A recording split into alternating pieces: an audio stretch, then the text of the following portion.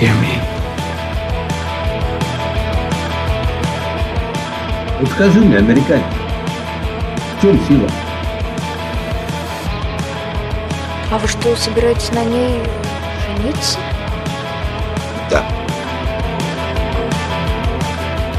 Ух, красота-то какая, лепота.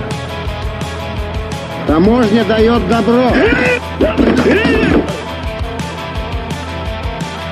И вообще не называй меня, пожалуйста, Вероникой. Кто я? Вот кто я? Отныне русской земле единый быть. Don't torture me, I can't live without him.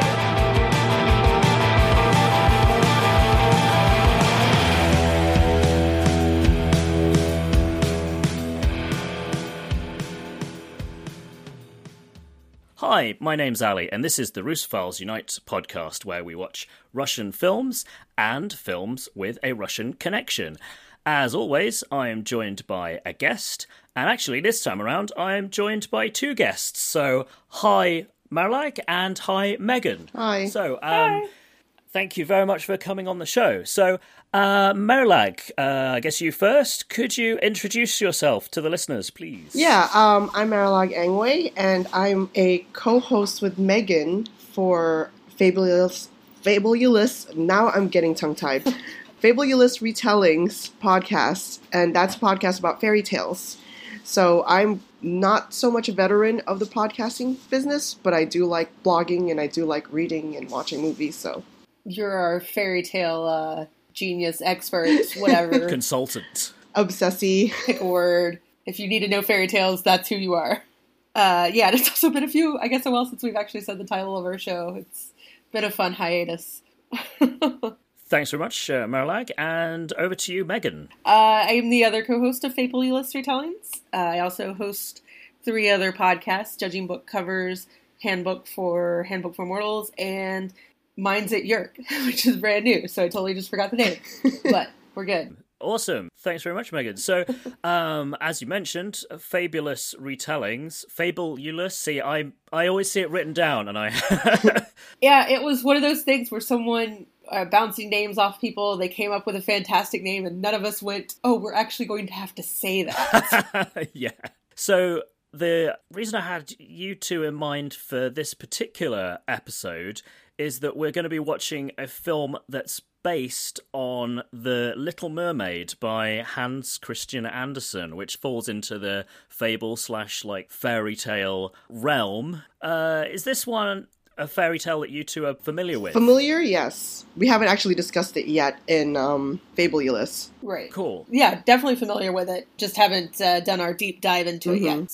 All right, so this is sort of like a preliminary, like, splashing your feet around, appropriately enough for, a thing about mermaids.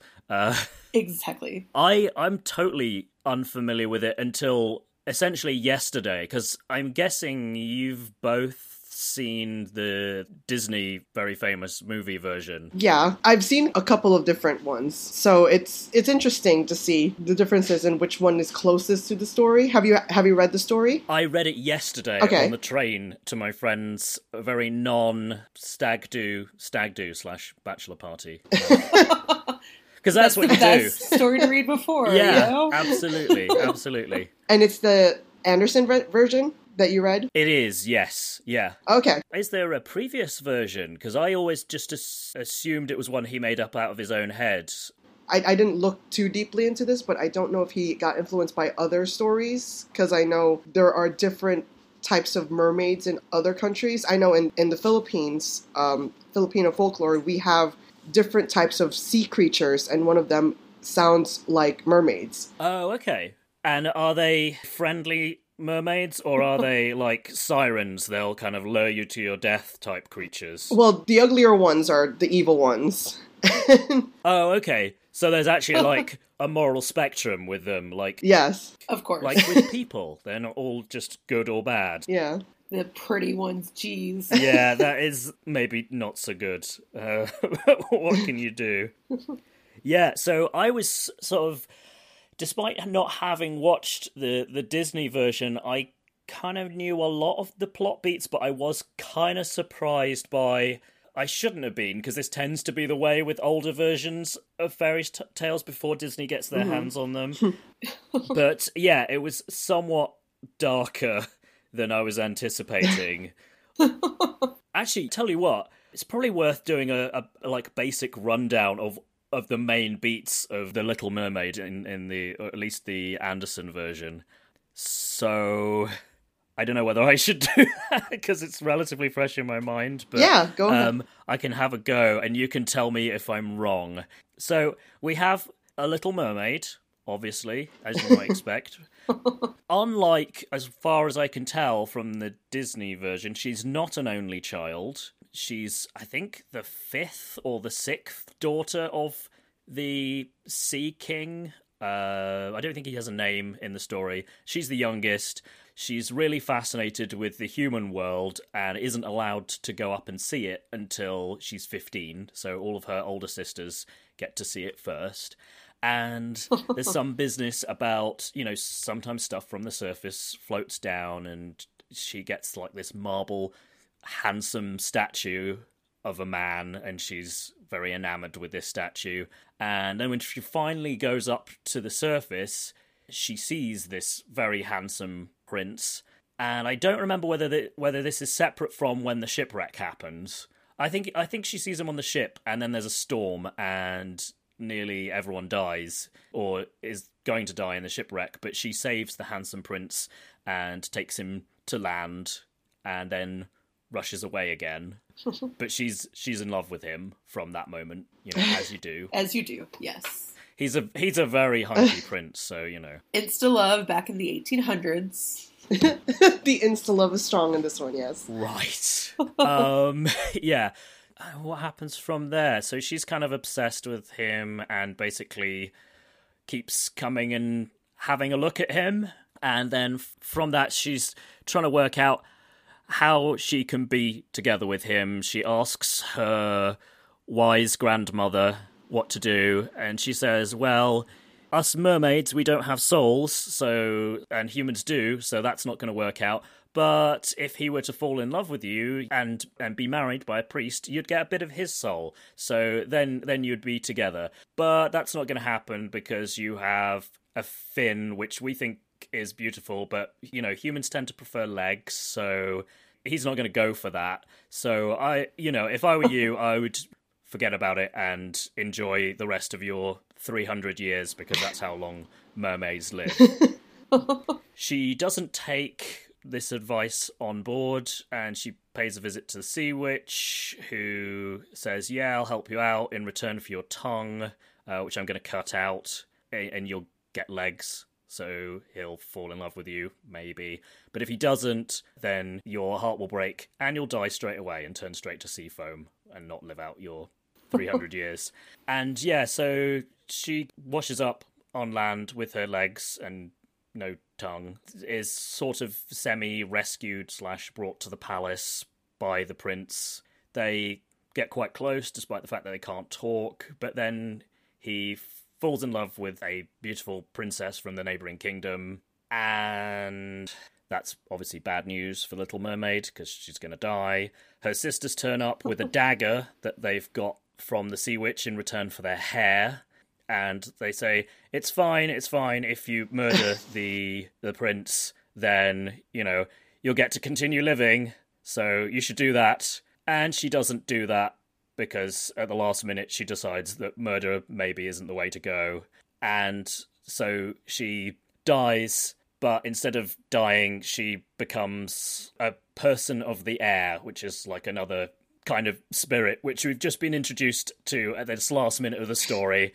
And so she can earn an immortal soul eventually, maybe, if she helps humanity. So, as far as I know, that's all of the story. I don't know whether I missed anything out, whether there's anything you two can help me fill in. That's pretty much it. The ending is always very, very strange. I just read Daniel Mallory Ortberg's version, which the ending's slightly different, but I'm just now realizing like how similar they actually are almost all the way through. Because I totally forgot she becomes, like, a spirit, basically. Yeah, and I hope you'll forgive me for a totally shameless crowbarring / shoehorning of this in, but seeing as that's a massive example of Deus Ex Machina, I thought I would mention that one of my previous guests, Tracy Tanoff, also appeared on your show for when you discussed Ex Machina. So yes, a little aside that I thought I'd drop in there. But yes, Tracy has been on a few of my shows. So she's always great. Yeah, she's awesome. Very, very smart. So if you've not heard that episode of my show, you should check it out. And Megan, if you send me the link to that, I'll put it in the show notes and whatever. Okay. So yes, but on with this particular show. So don't turn off and listen to one of those just yet, but do listen afterwards. Oh man, awkward. Yeah. So... anything else that we need to mention about The Little Mermaid? No, that was pretty much the skeleton of the story. Everything else is like, different retellings of it. Yeah. I think the last retelling I'd watched was an anime version. A Japanese animation of The Little Mermaid. Which one? You know what? I can't remember if they actually called it The Little Mermaid or something else, but they were true to the story, and the mermaid actually just dies and becomes sea foam, and I don't think they went further into her being this spirit for good. It was just a very tragic end to... Yeah, maybe this is just like my dark, melancholic personality or something, but when I read the story yesterday, I was kind of like, the way you've set this up, you have to finish it by having her just die, Because these random spirits turning up that we've never heard anything about before and just going, hey, she's not dead. It seemed very much like tacked on to give the story a semi-happy ending. I don't know whether either of you like the Myths and Legends podcast. Jason Weiser, I think it is, which my wife introduced me to. I listened to his take on The Little Mermaid, and he absolutely slammed the original story. And I don't know how you feel about it, but it does seem quite misogynist in bits and pieces. I mean, most of these fairy tales come off as very misogynistic, and this one is not as rage-inducing as some of the ones we've discussed in the past, because, I don't know, like, this one feels more, it makes more sense to me why this one gets adapted into, like, YA books and things like that. Like, it has, Mary said, most of what you gave was, like, a skeleton outline, because the rest of it is the angst and, like, insta-love and, like, what usually comes with those kinds of stories. So yeah, I don't know if I find this one as misogynistic other than just like of a product of its time. But yeah, like it is a weird ending. I mean, you could, I guess, read it as a cautionary tale in the sense of like, you shouldn't give up your voice in exchange for looks. Or, don't do deals with a sea witch. Yeah.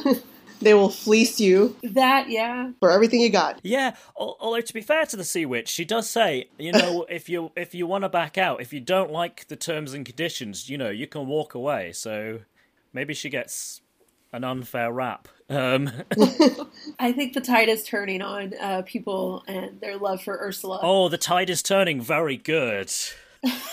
Not intentional, oh my but gosh. Nautical puns, even unintentional ones.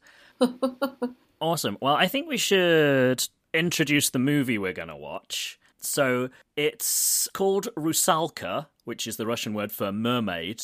And finally, on this podcast, I've got round to a film directed by a woman. Ooh. It's been very male-dominated so far. Oh, awesome. Yeah, it's quite bad that I've got into the 20s of this podcast before I've got to this point. So that's an oversight on my part, which is very bad. But yeah, so her name is Anna Milikian, and she was born in Soviet Armenia, and I think she's now based in Moscow. But she was relatively young when she directed this film. This film's from, I think it was made in 2007, and received a release outside of Russia in 2008. So yeah, I think she was 30, 31 when it was made, which is, I don't know if it was her first film, but it's still, quite a lot of people aren't directing their first film until they're slightly older than that. So that's pretty cool that she got that gig. And it was actually Russia's entry for the Best Foreign Language Oscar category in 2009, I think, but I don't think it made it to the final, nominees for the ceremony. Okay. But it was Russia decided it was their film which would have the best shot at that. So so that's pretty cool, and I think that's how I found about it. I was just kind of trawling through lists of things that they'd submitted, as potential things to watch, and I was kind of like, oh, that sounds cool. Very small, nerdy language note: the Russian for mermaid, as I said, is rusalka, whereas the Russian word for little mermaid is rusalochka, so that's like the diminutive. So for the title of the film, okay. I know, super nerdy. But I don't know, maybe it's significant that they've gone for just the standard word rather than the cutesy diminutive word. I don't know whether that has anything at all about...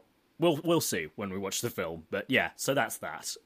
So have you seen this film before, or are we all three going in blind? Totally going in blind. Okay. I've seen the trailer. I've seen like a few sound bites. Like I saw one critic described it as like Russian Amelie. So that makes me think it's gonna be whimsical. I've seen photographs of the lead actress from like publicity stuff, and she has very green, sort of like washed out hair. So that seems kind of mermaidy. But other than that, don't really know anything about it. So yeah, how about you two? Was this something you'd heard of at all, or just it's a few years ago, so it's kind of obscure? Well, I'm just wondering if this is anything to do with the tale or the folk creature rusalka, because the folk creature is what I know in Russian fairy tales, and the rusalka is not a very pleasant creature.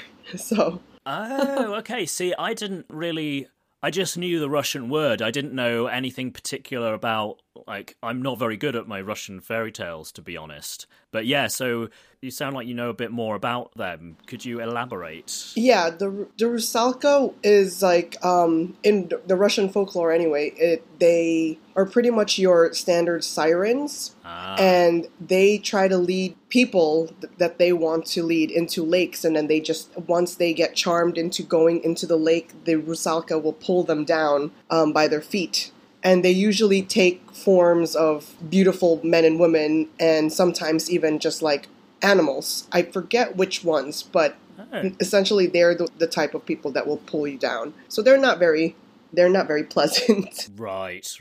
Duly noted. So not like the Little Mermaid in the original, where initially she's thinking, oh, it's a good thing that the storm's happening, because then he'll come down and be able to join us. Oh, wait, that kills humans.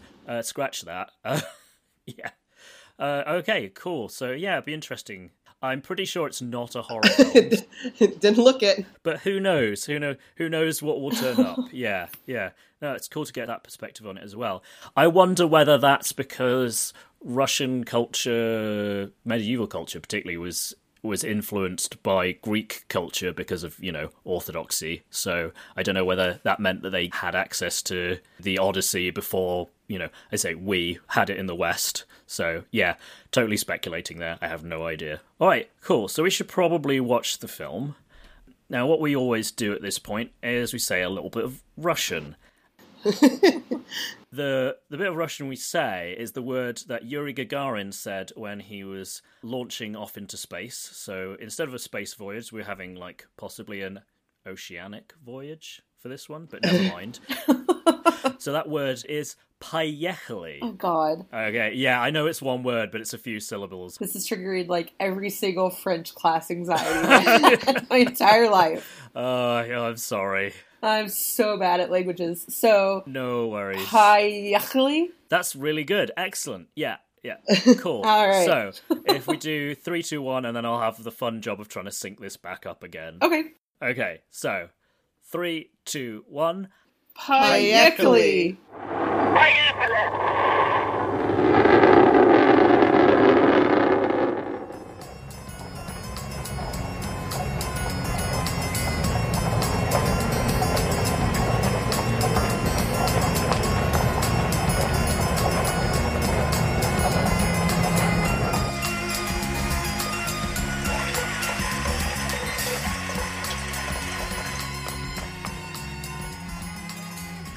And we're back. We've just watched Mermaid, directed by Anna Malikian. And before we discuss what we thought of the film, it's over to Megan for the summary. So over to you, Megan. Okay, so this movie is about a girl named Elisa, I guess is better. Elisa at the age of 6 and the age of 17. At 6, she experiences an eclipse of the sun and stops speaking, but starts to realize that she can also make wishes, which then goes on to, she doesn't speak for 11 years. And during that time, she makes a wish that she doesn't want to live in her Russian town anymore, which causes a drastic, devastating hurricane. And she and her mother and grandmother have to move to Moscow, where she takes on a bunch of odd jobs and until she saves this guy, Sasha's life, which then leads to her becoming his housekeeper, because that's what you do when you're in love. But It also breaks the quote-unquote spell of her not being able to speak until she meets Rita, where she performs a spell to get the guy that she loves to love her. Unknown to her, Rita performs the same spell for the same guy. She then has another dream/wish of Sasha dying in an airplane accident, calls him and causes him to be late to the airport, so he lives. He then goes rushing after her, where she inevitably dies to become that lovely spirit, and he goes on to be with Rita. That is about like the most basic nutshell that this movie has. That was great. Thank you, Megan. Thank you. I think we should probably start off by what did you two think of it as an adaptation of The Little Mermaid? Did you think it was faithful, not particularly faithful? Did you like things they changed or whatever? It was something. It's something. No, it had definitely paid homage to The Little Mermaid. Yeah, it does. With, it starts off in the sea. So after I watched the first part, I said, oh, so it's because I had no expectations about what this movie was about. So coming in, I'm looking at it, I'm like, oh, this is a retelling? How is this not a retelling? Are they just, using the word mermaid to describe? But yeah, it was interesting. Yeah, I think it is an interesting, I don't know if adaptation or interpretation is better, but it definitely has the major hit points from the original story. She loses her voice. She dies for the man that she loves that doesn't really love her. Right. There's a bewitching, magical aspect of it. She's got a grandmother. I mean, that's up in there too. Yep.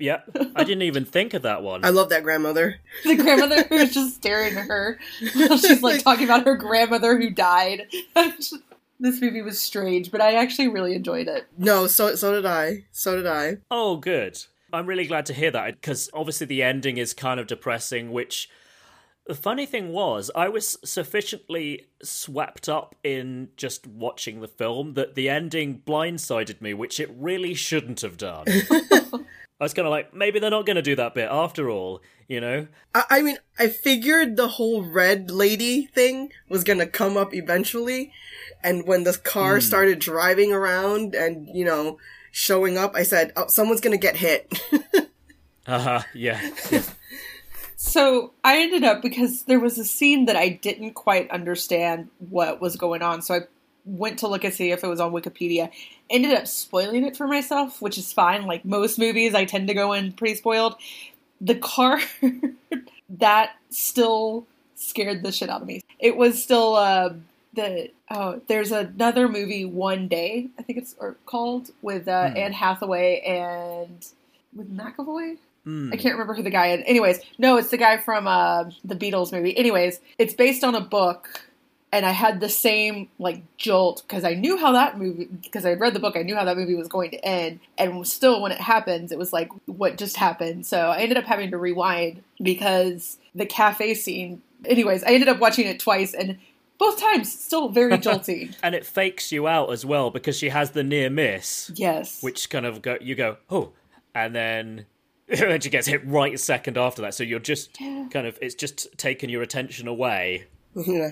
Yeah, it's kind of depressing, but yeah, as I say, I should have seen that coming.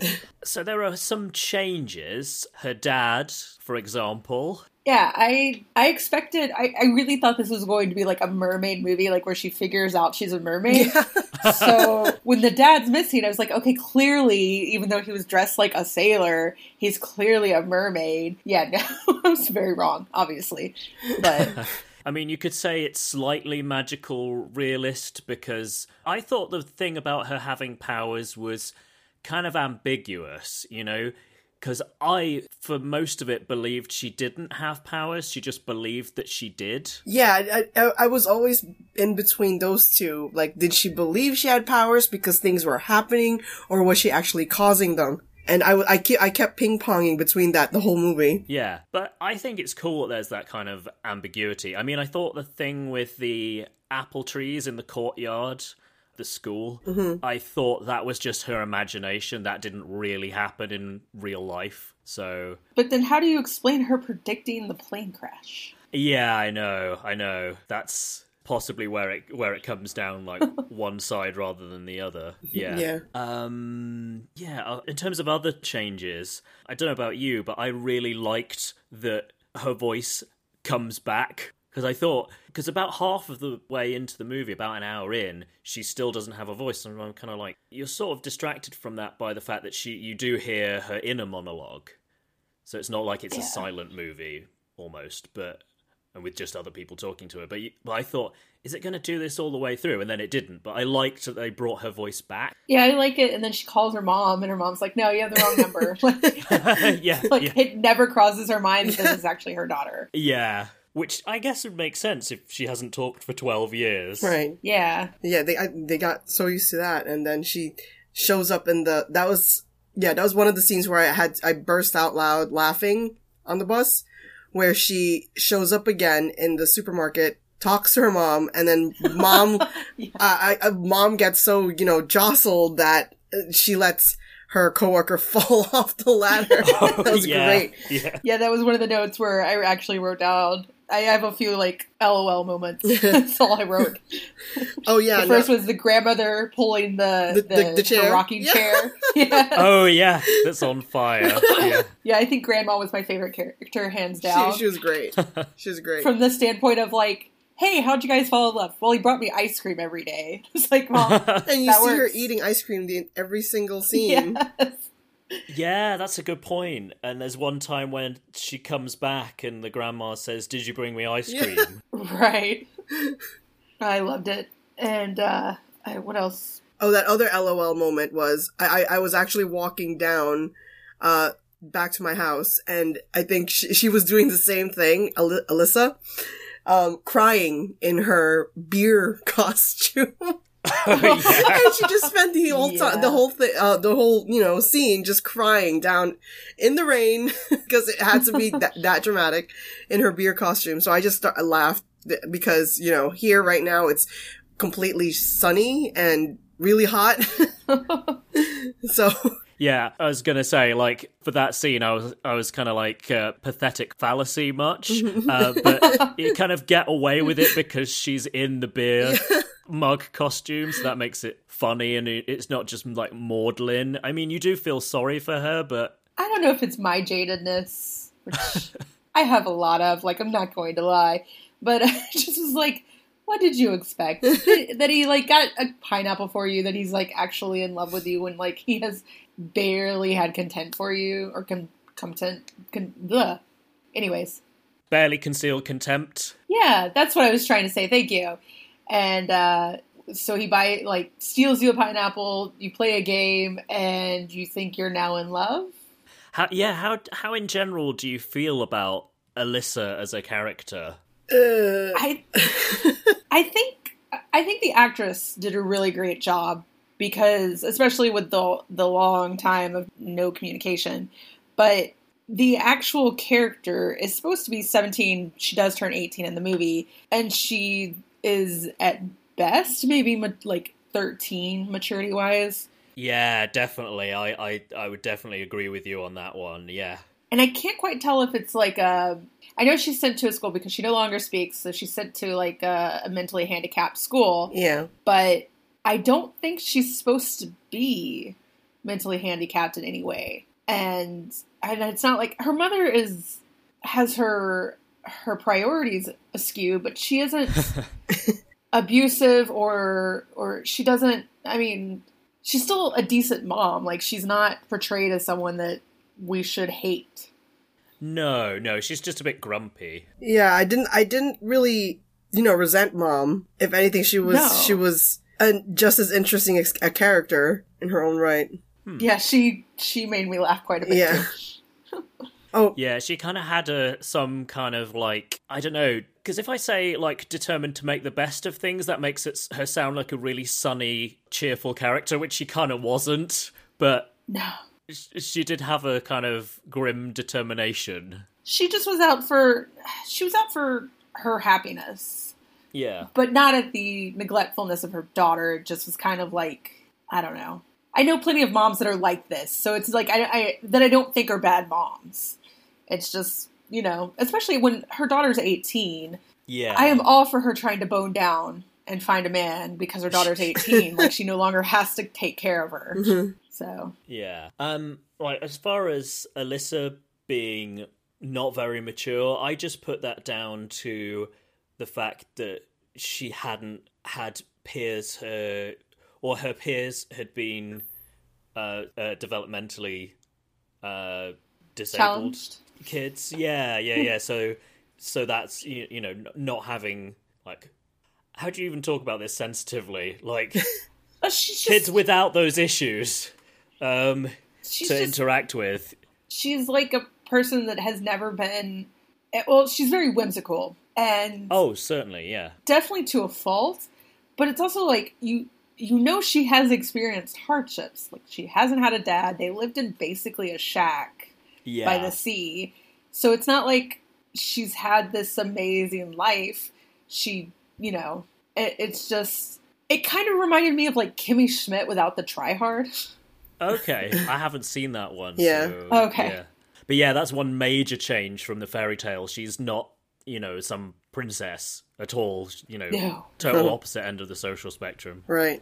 Yeah, to the point, like, so the soccer fans vandalize a part of Moscow that she happens to be working in, and she gets caught in the middle, which I laughed at the woman before her, or the girl before her, who was, like, calling her mother to be like, I'm spending the night at so-and-so's house. Like, don't worry about me. It's fine. Yeah, I'm like, you're in jail.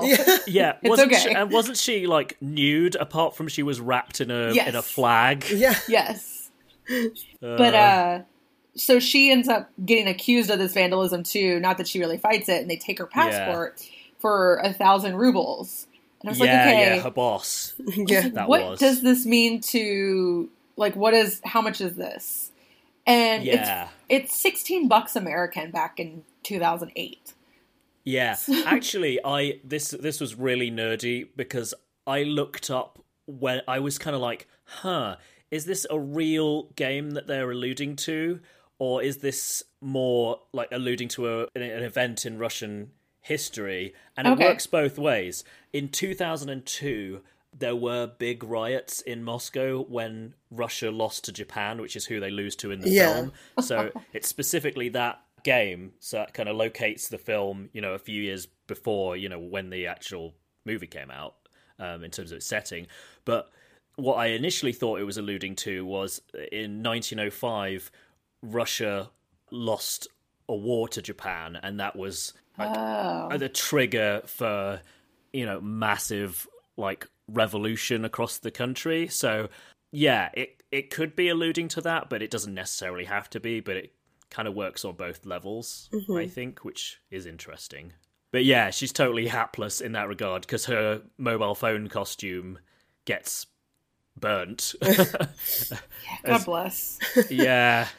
She has some, well, obviously the ending is very unfortunate, but she also accidentally throws a 1,000 ruble bill. Yes. Which I could not have related more to a person than I did in that moment, where I was just like, I've done this. I have done this so many times. This is why I don't keep cash on me. 'Cause, like I lost a credit card for 3 weeks because I used it. I stuck it in Northanger Abbey as a bookmark. Oh, really? Oh my god. Yes. And I kept looking, I was like, well, nobody's using it, so I don't think anybody's stolen it, and like I don't remember taking it out of the apartment. Well, you just had to crack open your Jane Austen again. I did. I think I actually was moving, and it was like, what is in here? Yeah, and you sort of got out of your routine of like regularly reading a bit every evening or every couple of days or whatever. I think I just switched books and just didn't think about it. It's a good one, though, for anyone who hasn't read Northanger Abbey. It's very funny, so... Yes, it is my favorite Side note. Austen. I will defend it. I would love to write a retelling of Northanger Abbey because I feel like it's not done enough. Northanger Abbey is already retelling in of itself. Shush, Mark. Shush. We agree to disagree about this one. We will disagree to agree to disagree. Right. I feel like in the interest of maintaining the peace, we should probably move off. Right. In terms of other characters. Sorry, yeah, go on. No, it's okay. I was just looking at my notes, and they're so weird. They're always so weird. But Can relate. Can definitely relate. The woman without legs. Oh, yes. Yeah. And at one point she says, it's can't sleep, but I swear it sounds like Chinese pizza.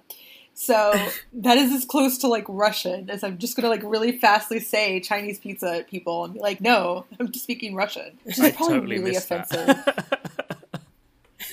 But yeah, I was trying to figure out in The Little Mermaid, like who she would be.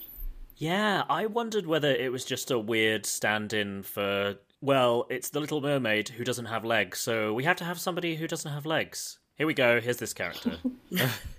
Yeah. But I like that they periodically brought her back. They didn't have her just in it for like 1 minute, but actually the first place I lived in Moscow at a metro station, there was I guess he must have been a veteran, but was also in the same situation. He'd lost both of his legs and moved around on one of those. It's kind of almost like a skateboard.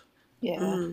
And had like almost like a hand weight that like the one that she has, and that was kind of like how he got himself around. So that seemed very familiar to me. But the first time I saw that in Moscow, I found that quite shocking or upsetting, just because I don't think I'd really seen people in the UK with amputations that high.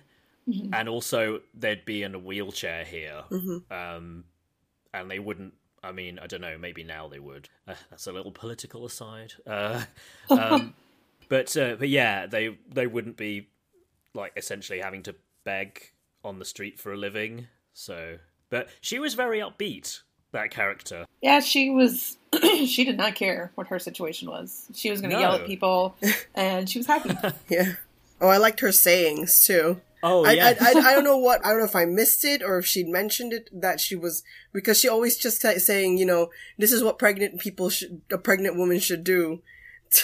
Yeah. Every so often she would mention, you know, something about a pregnant woman. And I was like, is she pregnant? Or was she pregnant before? And well, I think she was faking it. Yeah. Yeah, I wasn't sure about that either. Yeah.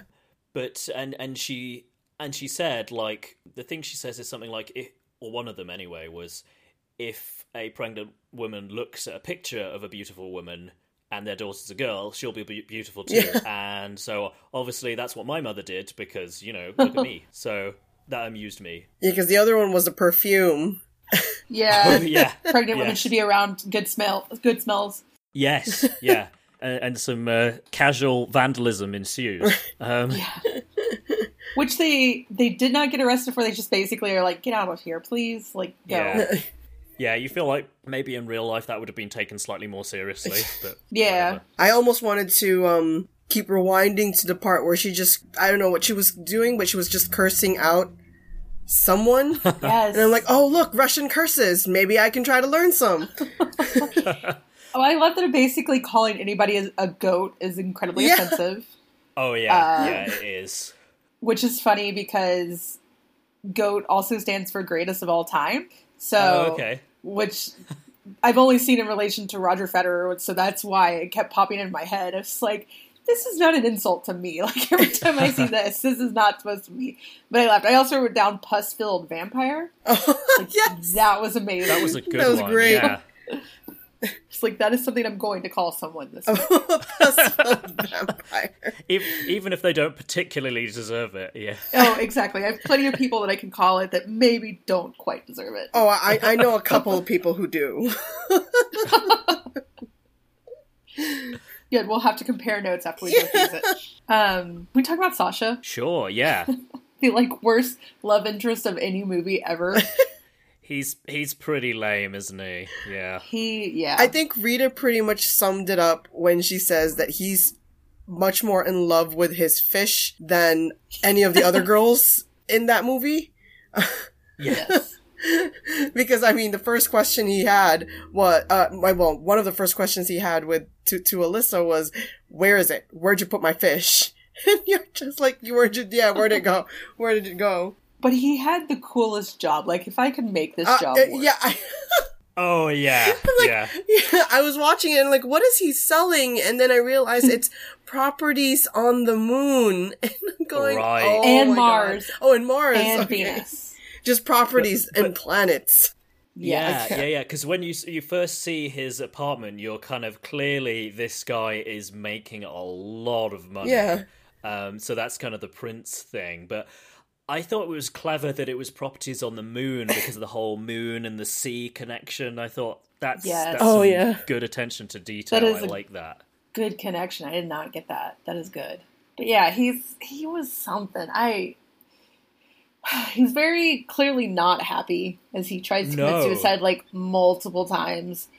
And yeah, I mean, the first one is like he deliberately throws himself off the bridge. The other time, he's just so off his face that he doesn't know where he is. yeah. But yeah, that's another change. Like, I think in the Hans Christian Andersen story, his life is saved once. Here, I counted at least 3. Yeah. It sounded like it was at least 3. Airplane, drunk on the road, and then Jumping off a bridge. him throwing himself off into the water, yeah. Yeah, he was something. He parties all the time, sells property on the moon. That he doesn't actually have deeds to, but he's managing to con these gullible, well-to-do Muscovites. Yeah. But I like his theory behind it is, people sell property on Earth, why can't I sell property on the moon? Yeah. Fair argument, okay? It's quite an argument that Karl Marx would go right on, brother. Exactly. Property is theft. However, you're selling it, so maybe not so right on. Oh well. And the funny thing is, like, none of the customers expect to even go on this property. They just want property on the moon. Yeah. It's like, I don't like... want to live next to. I don't remember who they didn't want to live next Mike to. Tyson. Oh, Mike Tyson. Oh, and it's yeah. like, but are you actually going to live there? Yeah. Oh, who is it they did want to be next to? I'm trying to remember that.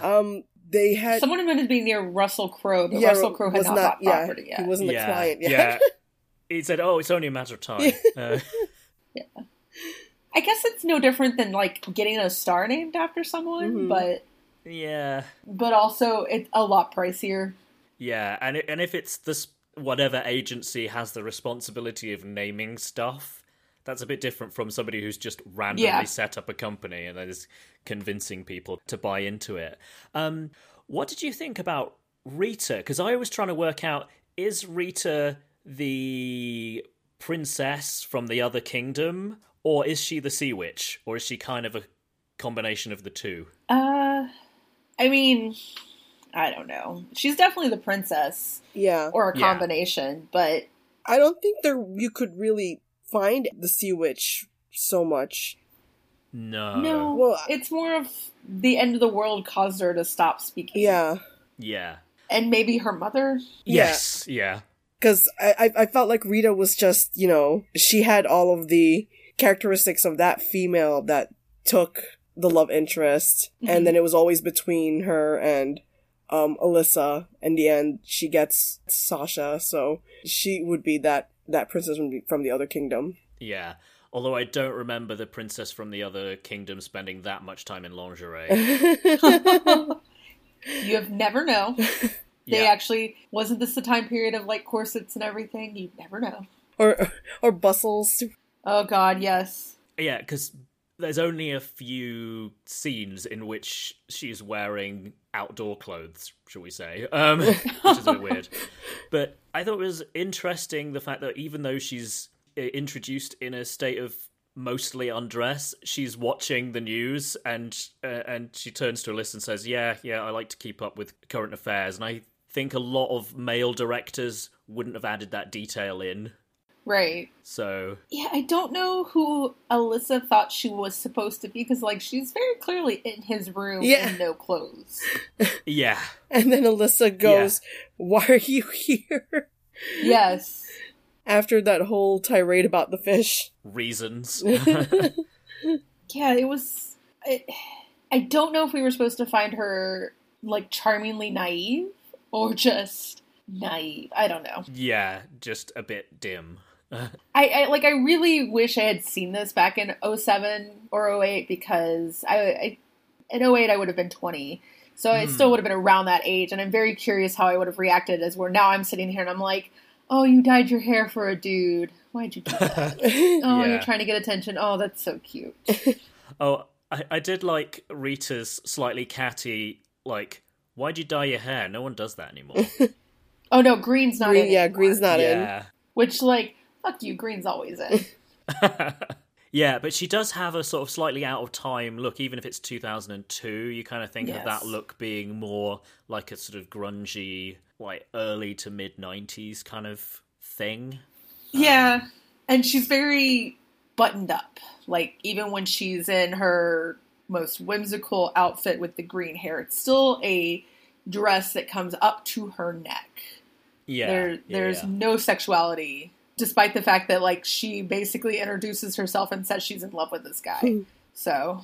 Yeah, she's not taking the same route as Rita is to, attracting him. Right. You could say.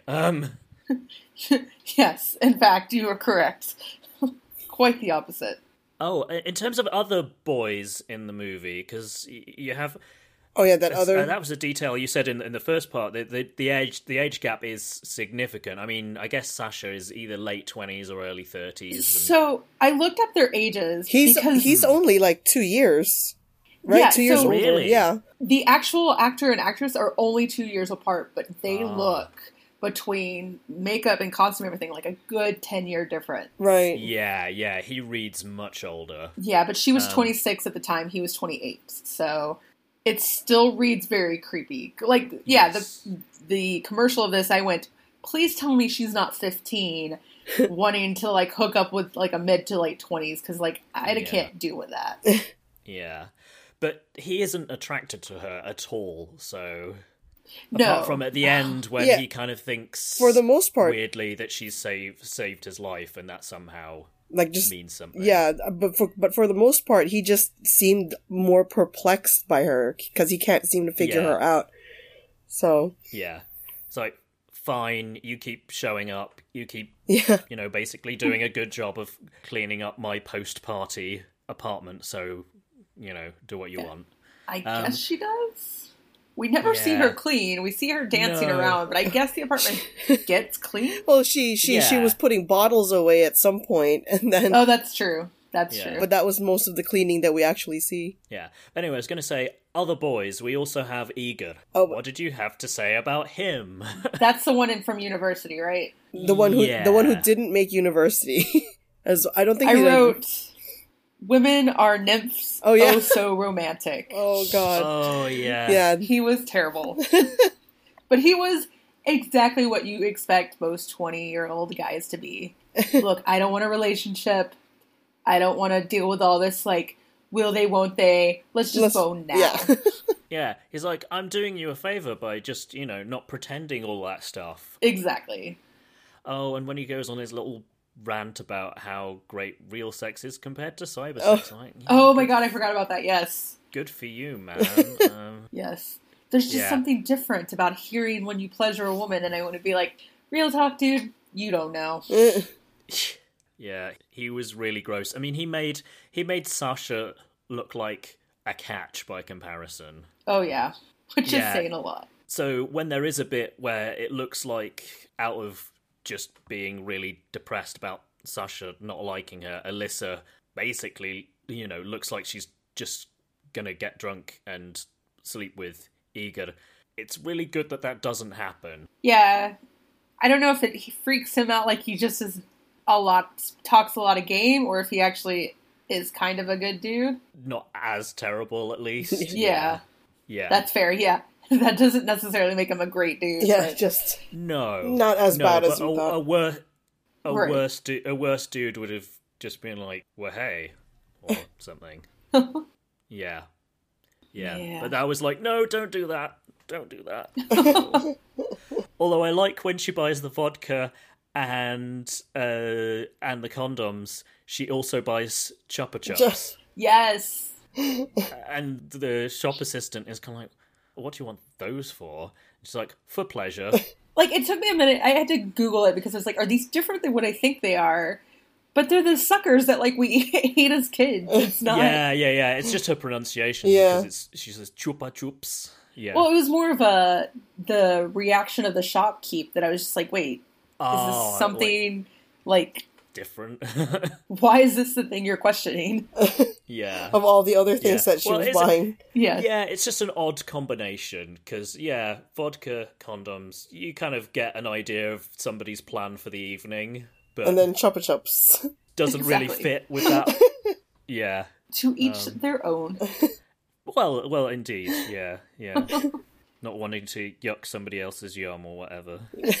Yeah, I'm trying to think, like, we've talked a little bit about whimsy. I think I mentioned in the first part seeing that people compared it with Amelie. Yeah. Do either of you think that's valid? Well, it's very artsy. Like, the art direction for it, especially with the beginning. Because I've seen so many French movies at this point. But Amelie and there was another one that I enjoyed that also reminded me of this, which was Love Me If You Dare. And they start off with characters being little kids, and everything is color and everything is bright, and then all of this art direction peters down to darker colors and a more somber tone. So they were going for Amelie. I'd say it's kind of like, I would say it's a Russian, not so much equivalent, but similarity. Yeah. Interesting. Yeah, I mean, I liked the fact that they kept returning to her sort of like dream landscape. It's the same each time, and that's like very sort of bizarre combinations of colors, but it looks cool. Yeah.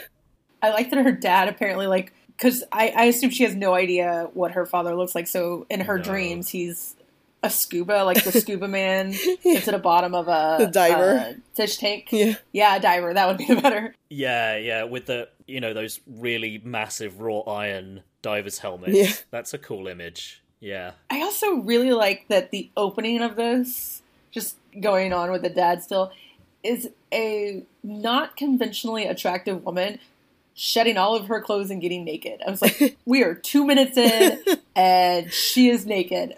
I have no idea where this film's going, but okay. And, yeah. And it turns out to be her mom. Yeah. Oh yeah, this is what opened up, and me being on the bus, and it's people standing right there, and I'm like, oh yeah, naked woman. There was a point, because when I texted you were like, I'm going to watch it on the bus, and I was like, okay, and then like, about an hour later, I was like, I should have probably given her a heads up that there was nudity in this. Yeah. But I did not, I'm sorry.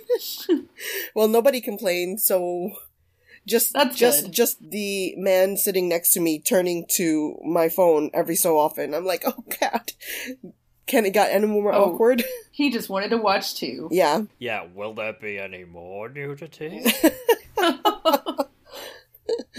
Yeah. Which I guess there was a little bit, but yeah, it's mostly that first scene. Yeah, and then later Alyssa. Yeah, like once in a while, but it wasn't nudity for nudity's sake. Like just it wasn't too much of it that Yeah, it was more. That was more like Alyssa was kind of checking herself out, Yeah. but and then finding herself wanting, Mm-hmm. Yeah. which was quite sad. We do get Rita naked when she barges in on them having sex in the bear costume. Oh, Yeah. yes. Well, just point of clarification: Rita is not having sex whilst in the bear costume. It's Alyssa. Just No. It was Alyssa. Alyssa just barging in. although that would have been super funny. Would have been an interesting take on I guess, some kind of kink. I don't know. Yeah. I don't know whether that specific one has a name, but yeah, that would have taken the movie into slightly surreal territory. I mean, Alyssa went a long way. At least she didn't burn anything down the second time she did the barging in. yeah. And her words are exactly the same. exactly Yeah, the same, it's the isn't same it? words, but at least she didn't burn Yeah. anything down. No. Particularly as that would have been in an apartment building, so Yeah. it would have been burning down a bunch of other people's houses at the same time. How are we supposed to take the fact that, like, she burns her house down at 6 years old? I pretty much just sat there going, this girl's a sociopath. Why? Yeah, like, Yeah. what was going on? Yeah. And did nobody notice that I don't know if the mom or the grandma ever really knew. I think No. they did. Well, because they talk about right after she's like, when Dad comes home, I'm going to tell him everything, and she's like, your dad's never coming home. Like, stop acting out. Yeah. I don't know. Yeah, I just interpreted it as they figured it was an accident, because that's what you'd want to figure. You wouldn't want to think that your 6-year-old kid's just an arsonist. That's fair. That is a can of worms that nobody's ready to open. No. But yeah, I like the random montages that the film had. Yes. It was just a lot of especially when they move from their little village to Moscow, and you saw all of those shots, just one right after the other. Yeah. I thought that was cool. Yeah, it established you've gone from really quite a sleepy place to a teeming metropolis, or megapolis as the subtitles used Yeah. it. Oh, I'd almost completely forgotten to mention this, but I enjoyed the use of advertising, which I think I have never ever said about a film. It was, I'm glad they subtitled most of the advertisements. Yeah, it's important. If you leave that out, I think the film is considerably less funny and satirical. Yes. Right. Like, I love initially wasn't it something like your dreams will come true, guaranteed? And I think Yes. they subtitled it slightly Yeah. differently on the thing. And it's for the ballet school in the seaside port town, and then you see that being destroyed in the hurricane, which is kind of on the nose. But and then the other good one is the banner that comes down in front of their flat window in their new place in Moscow. Yeah. And I thought it was a cool image when the caption for that one is "It's good to be home," even if your home is a fairly tiny apartment in a giant tower block that now has not exactly natural light anymore. No. I don't know if we ever see the apartment, like, in its entirety, even lit. No. When she comes home on her birthday, it's like her mom and the butcher in this, like, one light room, and then her grandmother's in, like, this dark backlit room asking for the ice cream, and it's definitely interesting. I think we see her bedroom too at some point, so it's but never. In most movies, you feel like you have a sense of what an apartment looks like. Like, we have a sense of what Sasha's apartment really looks like, but but not hers. Yeah, we spend a lot of time there. Like the ceiling that has all the not curtains, whatever they're called. But what were the skylights covered in? They looked like blinds. That's the word I'm looking for. Like those plastic blinds. Yeah. Okay, yeah. Yeah, I'm struggling to remember now. I just remember it was huge and has a spiral staircase and, like, a big jacuzzi. Yes. Well, that was the original goldfish, right? It used to be in that I bowl, assume and then so. it moved to the bathtub, and then he went and got a fish tank. Well, wasn't it initially, like, in an oversized wine glass? Yes! Yep. I thought it was a Yeah. bowl until she picked it up, and I said, that's a wine glass. Yeah. It's got a stem, yeah. It's a really huge, like, sangria glass right there. I think it's it's a port. Oh, there's a word for 'em. No, it's not a port glass, because if you drink pour out of a glass that size. No. It's definitely not Actually, to be no, filled. with this- It's like one of those that you're supposed to swish whatever goes in it around to get like the... Yeah. There's a word for it, and I cannot think of what it is. My bartending days are way too far behind me now. Yeah, that was much bigger than the there was one that like one of my coworkers ordered yesterday night, and it was huge, but this fish bowl was much bigger. Yeah. This fish bowl. Yeah. But this it was fish bowl, still... I'm just gonna call it a fish wine glass bowl. She still found it too small. It's too small for the fish. Yeah. You know, I think it's a fair call. Oh, what else did I have? I liked... This was a sort of a sly thing for Russian fans. Like, on the wall in their shack, speaking of the apartment, they have a reproduction of a very famous late 19th century Russian painting called, helpfully, Portrait of an Unknown Woman, which is by Ivan Kramskoy. It's now in the Tretyakov, which is Moscow's like most famous museum, and that survives the burning down of the and the hurricane, and it gets hung on the wall in the new place. Oh yeah, so that's a bit of painting. continuity, but it's quite beaten up. But I like that it was a famous Russian art piece, so I thought that was cool. That is really cool.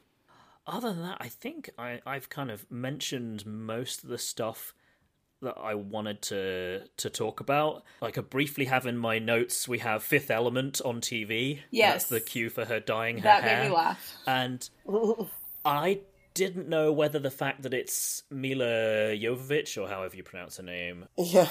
was a deliberate nod to the fact that I think she was born in Ukraine and speaks Russian. In fact, I don't think she speaks Russian fantastically well, because my Russian teacher, when I still lived in Moscow, showed me an interview with her where on a Russian like chat show, and she's talking about her like upcoming movie, and my Russian teacher was like, "Did you spot all the mistakes she makes?" I was like, no.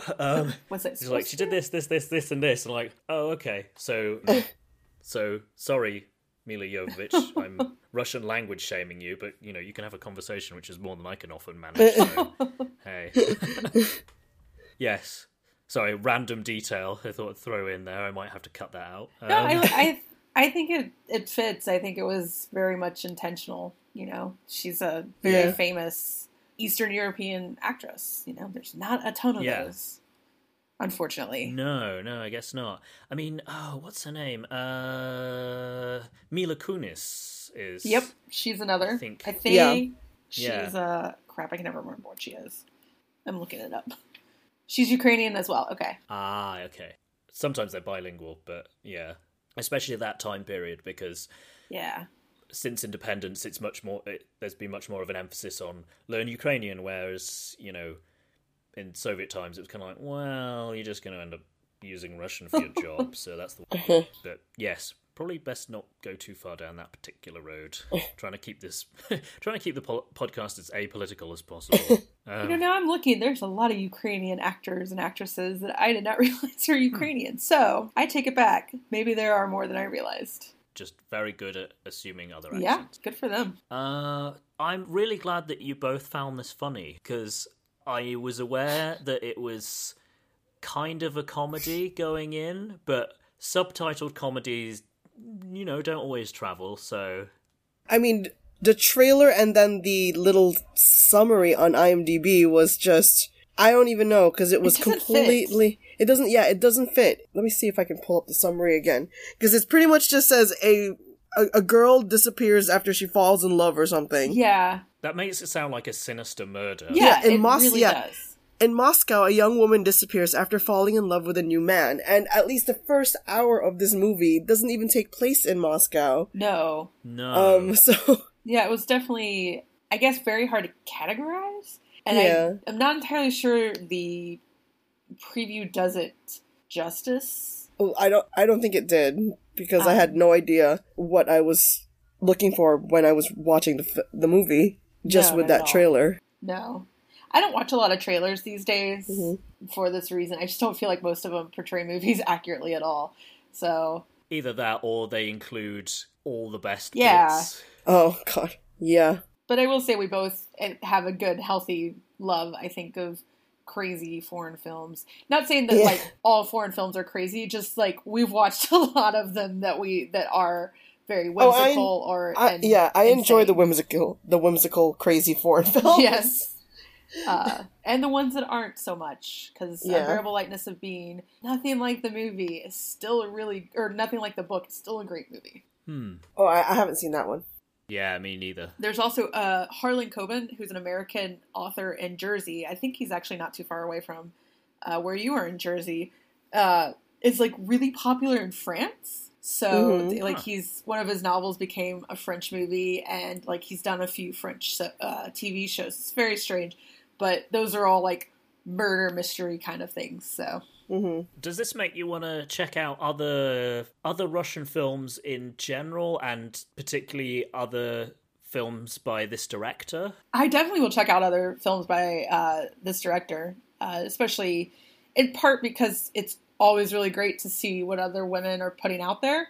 Right. And especially in a country that I'm not anywhere near, I don't know much about Russian film at all, but my guess is, considering how few Russian or American female filmmakers there are, it's probably even less in Russia, so probably even cooler and worth checking out because of that. Yeah, pretty much. Yeah, there's definitely, as best I understand it, in Soviet times there was at least like a token effort to go, see, we're about equality, and that means between the genders as well, but it didn't always work out like that. Yeah. In fact, but that was the game that they talked, whereas now it's a bit more like, no, traditional values, men should be in charge of stuff and women should look nice, so hey.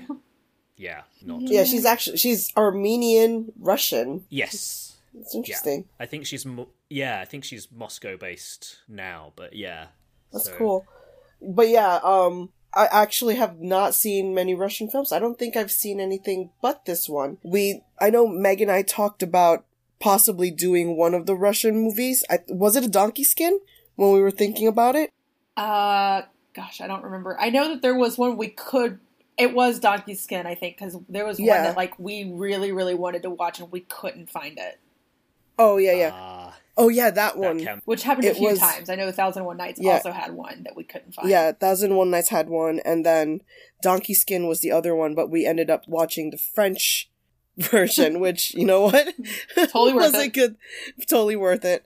But yeah, I definitely go and look to watch, just to see other Russian movies. I'm actually interested in their takes on their traditional folk tales. So yeah, I'd have to check those out as well. I'm trying to think if there's anything that's recent. I guess with often them being quite short, they don't necessarily lend themselves to like feature length movie, but there may well be stuff that's out there. Cool. Right. Well, thank you so much both for your time. Before we wrap things up, though, anything you'd like to plug? How about you first, Megan? If you go to judgingbookcovers.com, you will find a not too up-to-date website, but it'll have all the links for my other podcasts and anywhere else that you want to find me. They're all primarily about books, with the exception of Fabulous. We also talk about movies, too. So yeah, that's where you can find me. Awesome. Anything you'd like to add, Marilag? Oh, yeah, you can also find me on my blog, which is storyinsomnomancy.wordpress.com. I haven't been updating lately, but mostly because school and planning for a wedding, but things will get back to being up to date. I mostly talk about food, maybe a little bit about writing this summer, but yeah, food and books. Yeah, if you have not checked out her blog, she is one of those people that while she's reading something, I get messages that's like, so they're talking about this food in this book, and now I'm Googling it, and I think I want to make this. And it's always so much fun. Awesome. You have a new series of Fabulous. I messed up again. No, that was actually not bad. No, that was actually fine. Yeah. I second-guessed myself, and never mind. Yeah, so you also have another series of Fabulous retellings coming up. Oh, yes. / in the works. What's the plan for that one? So hopefully it'll be starting it up soon. I think the delay most recently has been more my fault. But we have changed our formats, and we're starting it with our new season. So if you go and listen to our first 5 seasons, we took a fairy tale and discussed all of its retellings. Or not all of it, we discussed 5... Several retellings. Yeah. And, which we had a lot of fun doing, but it kind of was... We got really sick of the story by the end of it. So now we are taking fairy tale tropes and talking about the fairy tales that they show up in and doing retellings based on tropes. Yeah. So our first one would be, we're starting it simple. We're talking about stepsisters. So, the first thing that comes to mind is Cinderella. Yeah. But definitely changing it up. Awesome. Well, we'll have to look out for that. Thanks again so much for joining me. It's been really great. No, thank you for having us on. Yeah, definitely. Thank you. I love the idea. I feel like it's a very underutilized market. Talking about Russian anything. So it's definitely a niche, but the trick is like actually having people find that it's out here. Yeah. So yes, definitely don't have too much competition for talking about Russian movies. Well, I would point one of my 7th graders up to this podcast because, he's still in the middle of his Tolstoy reading. Oh. Poor kid. Cool. Yeah, I'll just have to point him towards the non-sweary episodes. Yeah, the non-sweary ones. Don't want you getting in trouble with parents. Oh no, he's great. He's fine, and the parents love me, so that's always good. Parents always love me. Excellent. All right. Well, thanks everyone for listening, and do svidaniya. Bye. Bye.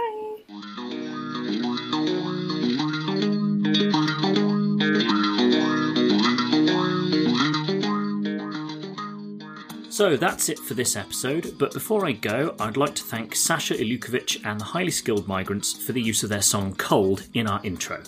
You can find that song and the rest of their back catalogue on Bandcamp and Spotify. If you're enjoying the show, please consider supporting us by leaving a rating at Apple Podcasts or at podchaser.com. That second one, Podchaser, even lets you rate individual episodes, so if this episode particularly stood out to you, you can let other listeners know that you enjoyed it. Recommending the show on social media is hugely helpful as well. If you can spare a moment or two to do that, it would really make my day. Thank you very much. Speaking of social media, please find us and say hi on Facebook, Twitter or Instagram. You can also drop us a line at roosefilsunite@gmail.com. Thanks again for listening, take care of yourselves, and bye for now.